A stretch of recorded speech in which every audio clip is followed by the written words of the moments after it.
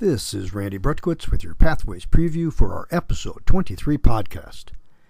My guest will be Dr. Ofelia Olivero, who is chief of the Intramural Diversity Workforce Branch in the Center for Cancer Training at the National Cancer Institute.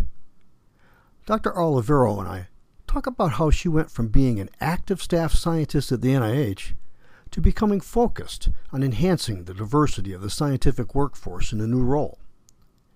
Join me for my visit with Dr. Ofelia Olivero on episode 23 of Pathways, where we are exploring careers in science.